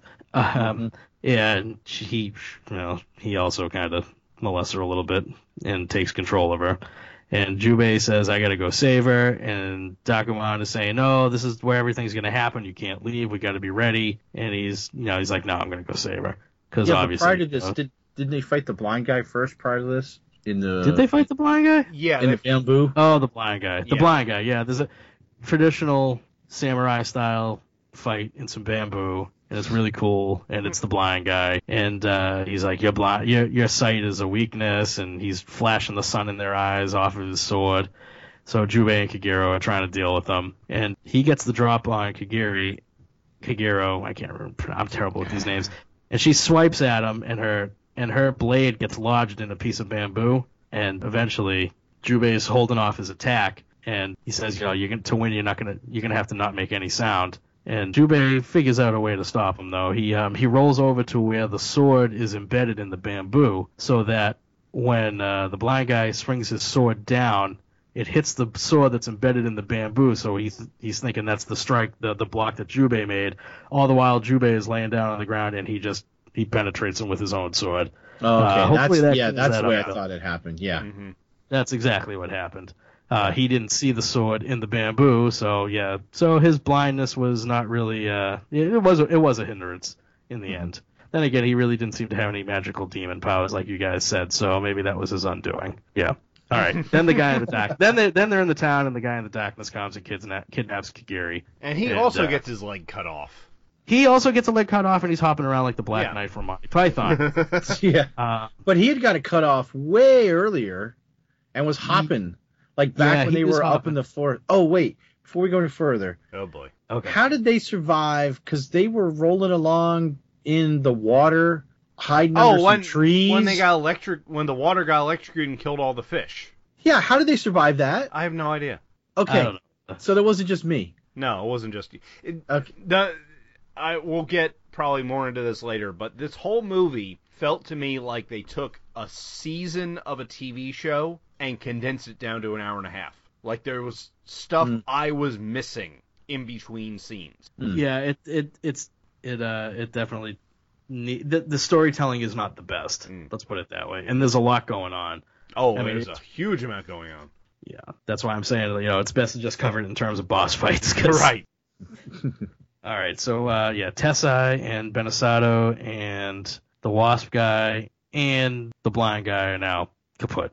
So Right. we have the guy in the shadows gets the drop on him after they figure out what's going on and what the MacGuffin is and who's at play and the politics at play. And Jubei decides he's got to rescue her. Doesn't matter because he likes her, but he's Well, yeah, also because now- he's a stand-up guy. Now the old man has told him how to cure the poison. Oh, that's right. Yeah. The only way that Jubei can live from his poison, which is going to kill him in like the next 8 hours or something, is that you got to is, use the you got to use the poison's the Kansas method. cure. You got to fight Yeah. fire with fire. Yeah, so Poison remember, is the cure. next time you get bitten by a poisonous snake, take some arsenic. No. That's the way it No. is. That's the way he makes it sound. You fight fire with... No, you don't Yes, fight poison yes. with poison. No, you don't. Only in anime. Yeah. Well. Oh yeah, there was a scene that we missed earlier when that's when he discovers that she is poison was when she was bitten by the snake vagina. Yeah. Was that Jubei? He goes to suck the poison out. poison out. She's like, "What are you doing?" And that's when she tells him, that she's poison. Yeah. Yeah. She As- just said she only says she's immune Oh, to wait. poison. Oh, she's immune to poison. That's right. Oh, that's right. all. Yeah. That's all they know. That's all he knows at that point. right. That's Okay, why. that's right. And Yeah. So she's yeah. so, and it's and later we before find out this, yeah, and she's before like she the Alice gets Cooper kidnapped- song. Yeah. Oh, venomous poison. Poison. Yeah. I'll be watching that after we record this now. But she's also talking to Dakamon and saying, how do we save Jubei? What's the, she gets the drop on him and she's gonna kill him or do something. I can't remember. And he says the only way to save him is this. And it cuts away, and then we cut back, and she's all like, "Oh no!" So I mean, we're kind of getting the picture here. She gets kidnapped. Jubei runs off, but this is after the old man says the only way that you can stop this poison is if you get freaky deaky with her. Yeah, but he's not going to save her because of that. He's going to save her because he's a stand-up guy. So then he has the fight with Shijiwa, who is hiding in the shadows after he's possessed Kagero, who tries to kill him. She stabs him in the arm. And it's really not just in the arm, through the arm. Yes. Yeah. Like leaves her blade in his arm. Yeah, he's got her sword sticking in his arm for the remainder of the fight, which is actually pretty quick because the guy is starting in the shadows on the floor, and you just see the chain coming out that he's grabbing people with, and he starts to just slide up the wall. It's pretty Freddy Krueger-ish. It's pretty awesome. And Jubei basically lets him have the sword. Because he grabs the sword and the sword goes flying and it sticks in him and then he falls out of the darkness and he's dead and she's free of his control. And then she drops, that you got to sleep with me if you want to live. And why did you come back? Yeah, and he's like, you're my comrade, so we're in this together. And he doesn't sleep with her, he just kisses her. But no, actually he doesn't kiss her. He just hugs her. And he hugs her and walks off. And she's all distraught because, now he's going to die. Yeah, because periodically through the whole movie, he'll stop and just cough up some blood and then just, tough it up. Because he's awesome. Yeah. They never let that go, though, either. I mean, from the moment he gets poisoned, it's like every 10 minutes you see him like, yeah, and it's nasty. Okay. So we've only got a couple of we've only got three demons left here. We've got Explodey Girl and Fey Ray and Gemma.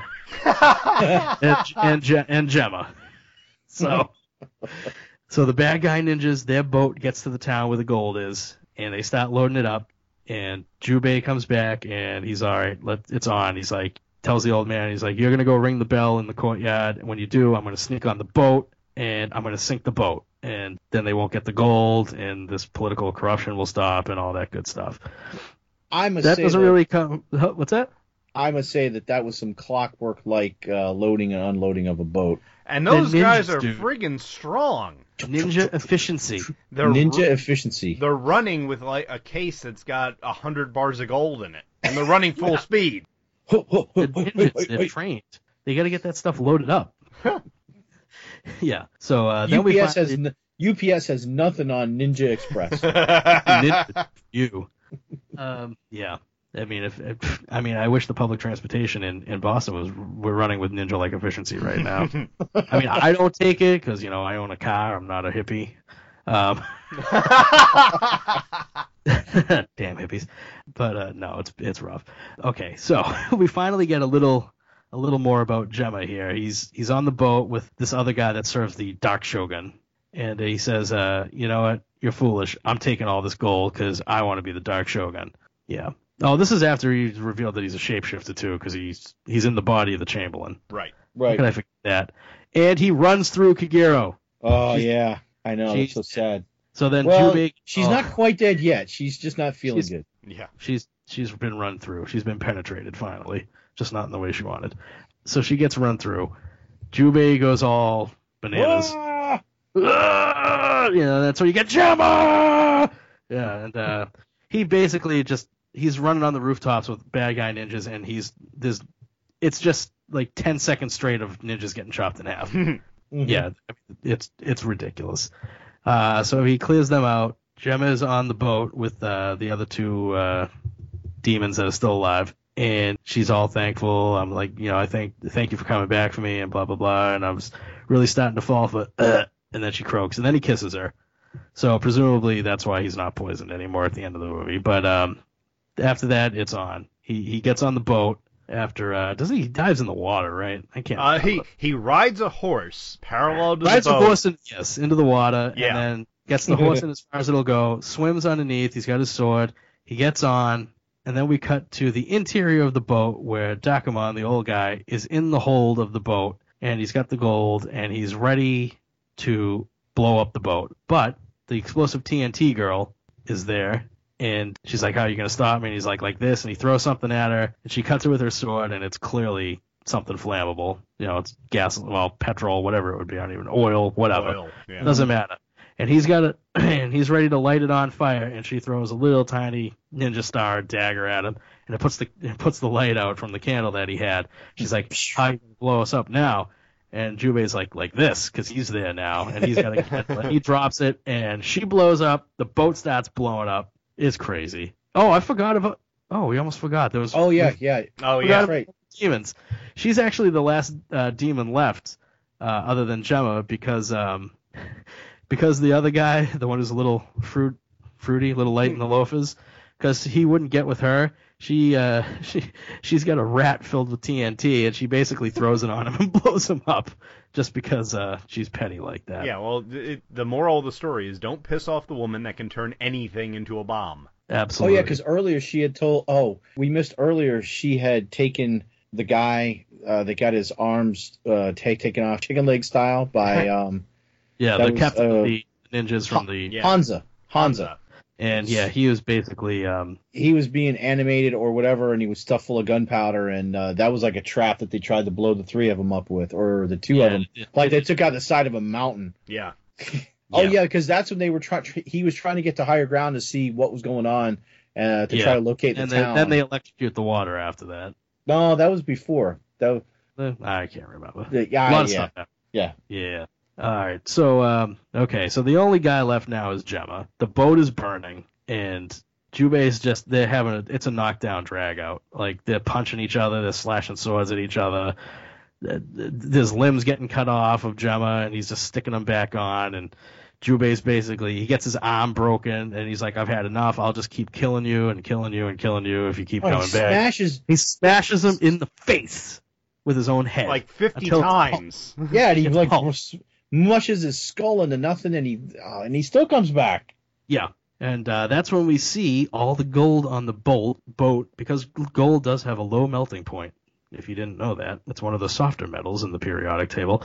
It is liquefied. It is liquid magma gold. It's not Velveeta. It's not liquid. Liquid magma.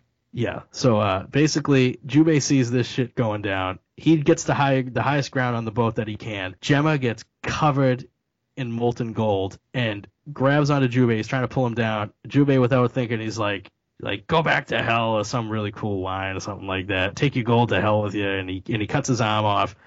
So Gemma is covered in gold. He's sinking to the bottom of the ocean because the metal is now super cool.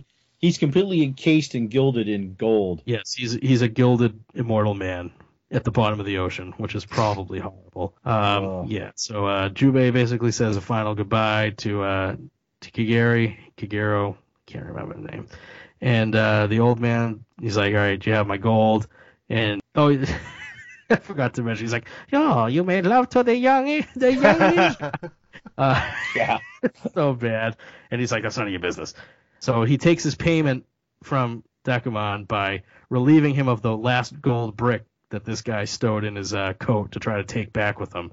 Mm-hmm. And yeah, so Decamon leaves, Jubei walks away all alone, and we get an anime ballad at the end. Mm. I did a horrible job synopsizing that, but we didn't. I dare other people to try to do it because there's so much going on.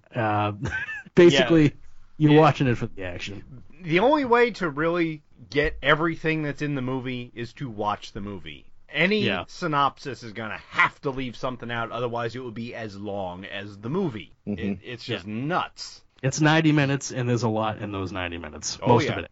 Jam-packed, definitely. Yeah, but like I said earlier, this is when people say, oh, that anime is all just violent nonsense, misogynistic nonsense. This is what they're talking about. Mm-hmm. It's not tentacle rape movies, but it's crazy action. No, but the lead female character got raped twice in the movie. Poor girl. And then we saw another woman getting raped, or being done over. Yeah. Yeah. A lot of that going on. It's a little misogynistic, but I mean it was feudal Japan, so who knows? Yep. But go Bill, go. I started to watch this last night, and it was about 10:45. I needed to go to bed, and I Facebooked like you. I'm like, man, I was so sad when it ended. I was like, oh, she died. That sucks. It does. But I couldn't stop watching it because once you start watching it, you can't stop because it's so there's no slow points in it. I mean, right. I did stop it to go do a few things, but I came out like I got to finish this tonight. I got to see what happens. So I mean, I did like it. It was something different. It wasn't. It's not as. I mean, it's as bloody as some of the other things I've seen. No, it's not. But it was like I didn't expect so much action. I mean, it just hit you right in the face and kept going. Oh, yeah. It hit the ground running, and it just never, ever stopped. It actually sped up. Yeah, yes, it does speed up. It hit the ground running and took you with it. Mm-hmm. It never stopped. And some of the scenes were very, very beautiful, too. Some of the shots of some of the countryside, were really beautiful. And although it was kind of crazy where he's paralleling the ship with the horse riding on the mountainside, and I kind of felt sorry for that horse because, he probably rode that thing to death and then like jumped into the water with it and had the horse swim all the way out to the boat. But like that shot where he's up on the mountain pass and then you see the boat down in like the bay. Mm-hmm. I mean, there was some really beautiful animation here. It is nicely animated. Yeah, it was very well done as far as the visual stuff. I didn't have a bad time watching it. It's just the storytelling needs work because, like I said, there were some things in here. It's like how'd they go from A to B? What? Yeah, there was a lot of jumping around. It's like suddenly they're here. How did they get there? And I have no idea, like we said earlier, how they were in the water. All of a sudden, there's a piece of a tree floating down a river. They're all hiding under it, all three of them. The bad guys are up on the hill. He's got his wire in the water. He does something. All the water flies out of the river. He did his little electrical thing. And next thing you know, all the fish are dead. And he tells them to go down and look for them. And they're gone. It's like, well, how do they live? How do they survive that? What? It just didn't make any sense. Yeah. I mean, there was a few points like that. I mean, it was still somewhat of a cohesive story. There is a cohesive story there. It's just it is not put together the best, and I think that's my biggest problem with a lot of anime is that there is a lot of you're just expected to go with it. Uh-huh. This is no exception. But honestly, I mean, the story is not what's going to drive you to watch this one. It is for the crazy ninja action, which it delivers on in spades. I remember seeing this, like I said, in high school, college in 1997. And the only other anime that I had been familiar with at the time was Speed Racer and Voltron, that kind of stuff, Robotech. So seeing this I guess would be my Akira moment. Mm-hmm. Okay. So that's what this, I was like, oh my God, you can do that? And it was crazy at the time watching it. It's still crazy now. I haven't watched it in quite a long time. And I didn't realize how ridiculous it actually was. I just remembered I had a good time watching it the couple times I watched it in college. But I had a good time watching it again, but I'm like, this stuff now, I'm like, oh boy, geez. Oosh. Watch. So I'm making these two guys with families watch this. I feel bad. Well, you see, that's why I waited until my wife and daughter were at a Girl Scout meeting. They were not even in the house when I had this on. Well, see, I didn't have my headphones on, and I was just cranking it through my regular stuff, and all of a sudden, it comes up on the rape scene. I'm like, oh! Mute. I gotta turn this, pause. I gotta turn this down. What the hell's going on? It's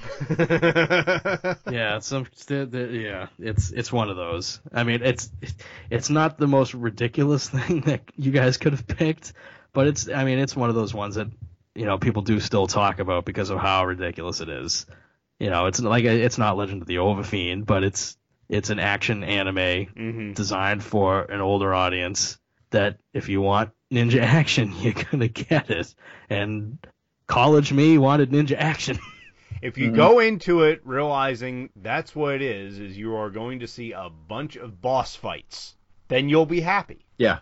And, it is, I will put a link to the Hulu for this. Yes, it is on Hulu, subtitled, not dubbed, but the copy is pristine. Oh, it is very good. That's how I watched gorgeous. it. See, I watched one on Daily Motion that the copy was not as clean, but it was dubbed in English. So I watched the English dub. Okay. I do actually like the English dub on this one. I think it's pretty good. Yeah, if it's available, I tend to watch the subtitles just because I think in the majority of cases, it just gives you more of the feeling of the original. Because a lot of the dubs are just, we gotta get this out the door, pay somebody to say the lines. And it's not the best acting. Some of them do have good dubs, though. Some of them are done very well. I thought the dub was pretty good. Okay, I don't know. I didn't see the dub. I can't tell you on this particular one. Yeah, I thought the actors that they picked worked well for it. Yeah, I agree. I like the voices in this one. It's a certain level of over the topness for certain characters, but I do like it. I do like the dub.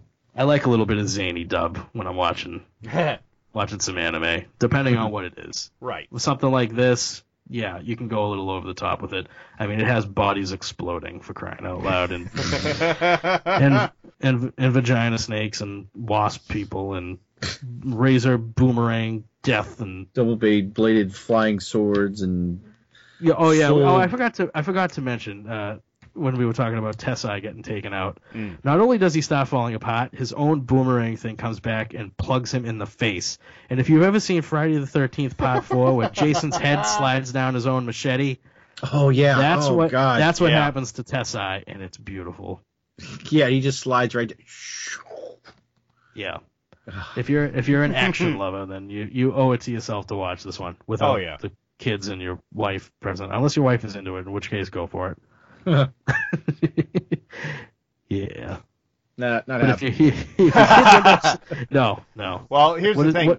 My wife saw part of this with me because she dropped our daughter at Girl Scouts, came back, and she was watching some of it with me, and she just looked at me at one point and just shook her head. And she's like, "Why are you watching that?" And you're like, It's that jerk that's coming to Atlantic City. He made me watch. No, it was one of these things where she knows I'll watch off the wall stuff that she has no idea why. But I also realize that she watches garbage like Grey's Anatomy. Touche. So we accept it. It's just one of those things. Yeah. Sometimes you find somebody that'll watch, Terminator movies with you, but sometimes you don't. It's okay. Dun, dun, dun, dun.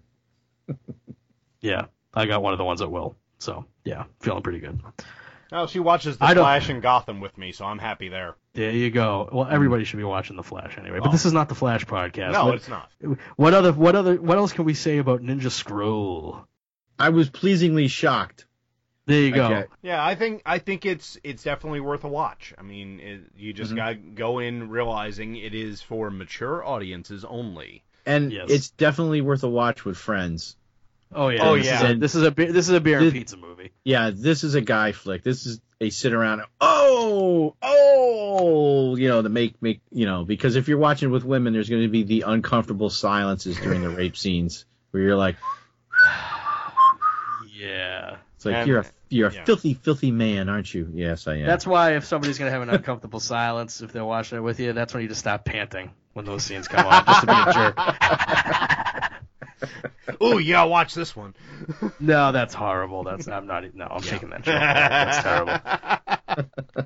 Yeah, it's 90s action anime that chugs along. I think it's worth a watch. It's not deep. You're not going to be thinking about it like you think about Akira or Ghost in the Shell. It's not sentimental. It's just rip roaring. Yeah, can't even talk anymore. I've run out. Yeah, run out of Go adjectives. watch it. It's bloody fun. Bloody fun. Yeah, click on the link when you're home alone. Ooh. In the show notes, watch it, have fun, and that's Light some candles. Get some and body hopefully oil. you won't get because I tried to watch it on Hulu and I got a ad for like a vaginal ring.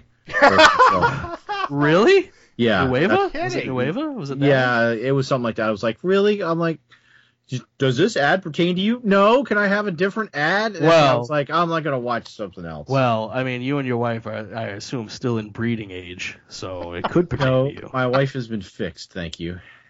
Oh, sent her to do it. You wouldn't sack up and get Jack and Eddie, huh?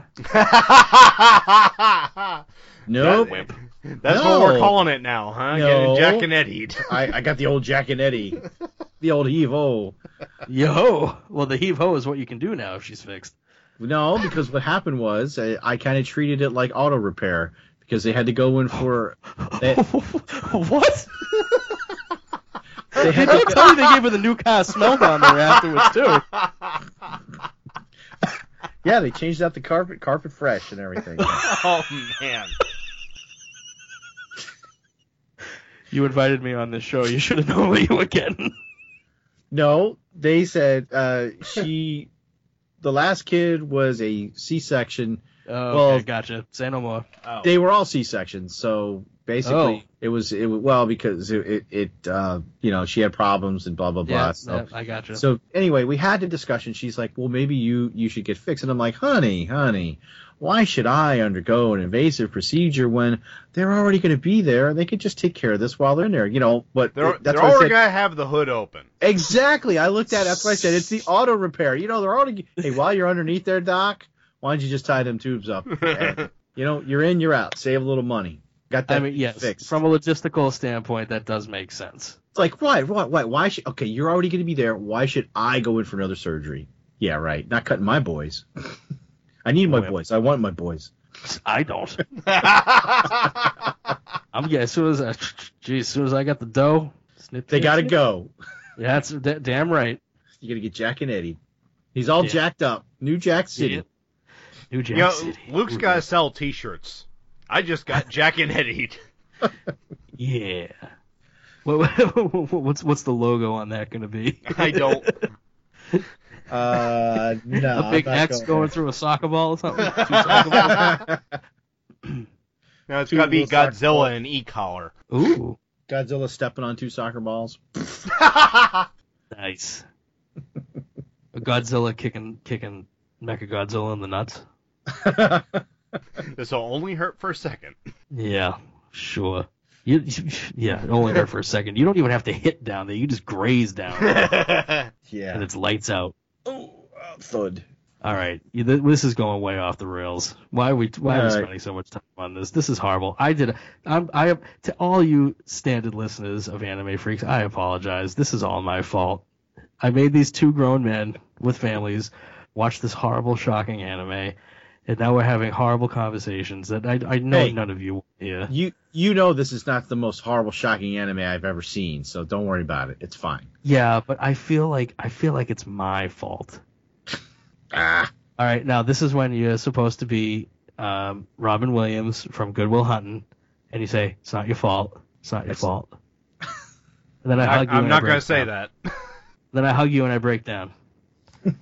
It's not. That's got to wait till May. Oh, ooh. Or June. Oh boy. All right. All right, well, I guess we're going to wrap it up, and when next time we come on... I will not be here. Yeah, you're all thankful. No, next time we will be back to more Star Blazers. We will be doing some more Star Blazers. I'm not sure if we're going to do 2 or 3 episodes, and we may have a guest star as well. You never know. I have something in the works. Have to see if it was still going to go through. So I make no promises, I tell you no lies, and if you get hit with a bag of shit, be sure to shut your eyes. Good night, folks. Visit our website at twotruefreaks.com. Been fun, guys. It was fun. Thank you. I didn't even get to thank you for being on. Thank you very much for having me on. We didn't do where you can be heard and stuff. Oh, I'm sorry, dude. We just. I can put a tag in right now. The call is still recording. All right, go for it. All right. So, are you gonna say where can you be heard? And where can we find you, Chris? Well, if anybody's that foolish, I'm all over the Two True Freaks network. I'm on the Facebook. I am on the Vault of Startling Monster Horror Tales of Terror with Luke Giaconetti, Sean Engel, and Demonzacor co-chair Chris Honeywell. And I am also on TNA Movies with Dave Atterbury, which is coming back. We had some technical issues. We're trying to resolve them. It's coming out. It's coming out. I promise. Finally, that came out. Visit our website at twotruefreaks.com. Two True Freaks is always spelled TWOTRUEFREAKS. You can email Two True Freaks directly at twotruefreaks@gmail.com. Two True Freaks and all of its excellent affiliates are available on iTunes, and you can choose to subscribe to either the entire network if you wish, or pick whichever individual shows you want to follow. We have so many shows to choose from, there's just bound to be one that appeals to your particular fandom. Just search Two True Freaks with an exclamation mark at the end, space, and the number 2. You can find Two True Freaks on Facebook. Just search for Two True Freaks. Dumbass. If you ever leave your house and you actually have friends, why don't you tell them about Two True Freaks? If you've enjoyed our show, please won't you take a moment to rate us on iTunes? That helps others find the show too. Thanks for listening. And join us every Monday for new episodes of Two True Freaks. You know, there's no scroll in this. I was just about to say that. You know there is. Just once she rolls up and puts in the bird's little thing, and he flies off with a message. She puts what in the where? But that's a ninja. But that's a ninja note, I guess. Ninja note. Ninja note doesn't sound as cool. All right, it's a euphemism. Before we come back from the break, I gotta run over to the bathroom real quick. I'll be right back. Oh, jeez. I gotta pee. I just drank a bunch of tea. Oh, jeez. This isn't going in, right? Oh, it's in. I'll be right back. Hold on. I'm muting. Bye. Oh, my lord. And if he doesn't want it in, he should edit it. Oh. I had to feed Alvin, too, so. Oh. Well, because I go running over to the bathroom. I don't close. Ran? Well, I shuffled quickly. So I go to the bathroom, and I close the door. And now, I don't close the door all the way. I just close it so that, it's. So. Yeah. I should just really close it because I'm in there. Yes. Well, no, because I'm going to come right back out. So You have animals in the house, Bill. You need to close women. it all the way. Yeah, well, no, but one girl, whatever. Anyway, it's my house, damn it. If I don't want to close the door all the way, I'm not going to close the door all the way. So I go in, I'm a guy, I'm standing there, I get going. As soon as I do that, it's like Alvin headbutts, opens the door, boom, and then he's going in between my freaking legs while I'm standing there, and I'm like, I've urinated on his tail in the past. Dude, why are you admitting that? Look, I'm not the one that's. What do you want me to do? He's the dumbass. Didn't your mother ever teach you aim straight? I am aiming straight. I'm aiming straight down. I'm going in the toilet, and the cat's the one time he's going in between my legs, and he flipped his tail right across the bowl. Hey, you go in the line of fire, you get burned. I'm sorry, you don't. Oh. But anyway, that didn't happen tonight. But so, well, it was funny because then he stopped and he's twitching his tail. Then when I did it, and he's licking his tail, and I'm like, oh, that's gross. Yeah, because that's the most gross thing he licks. Well, yeah.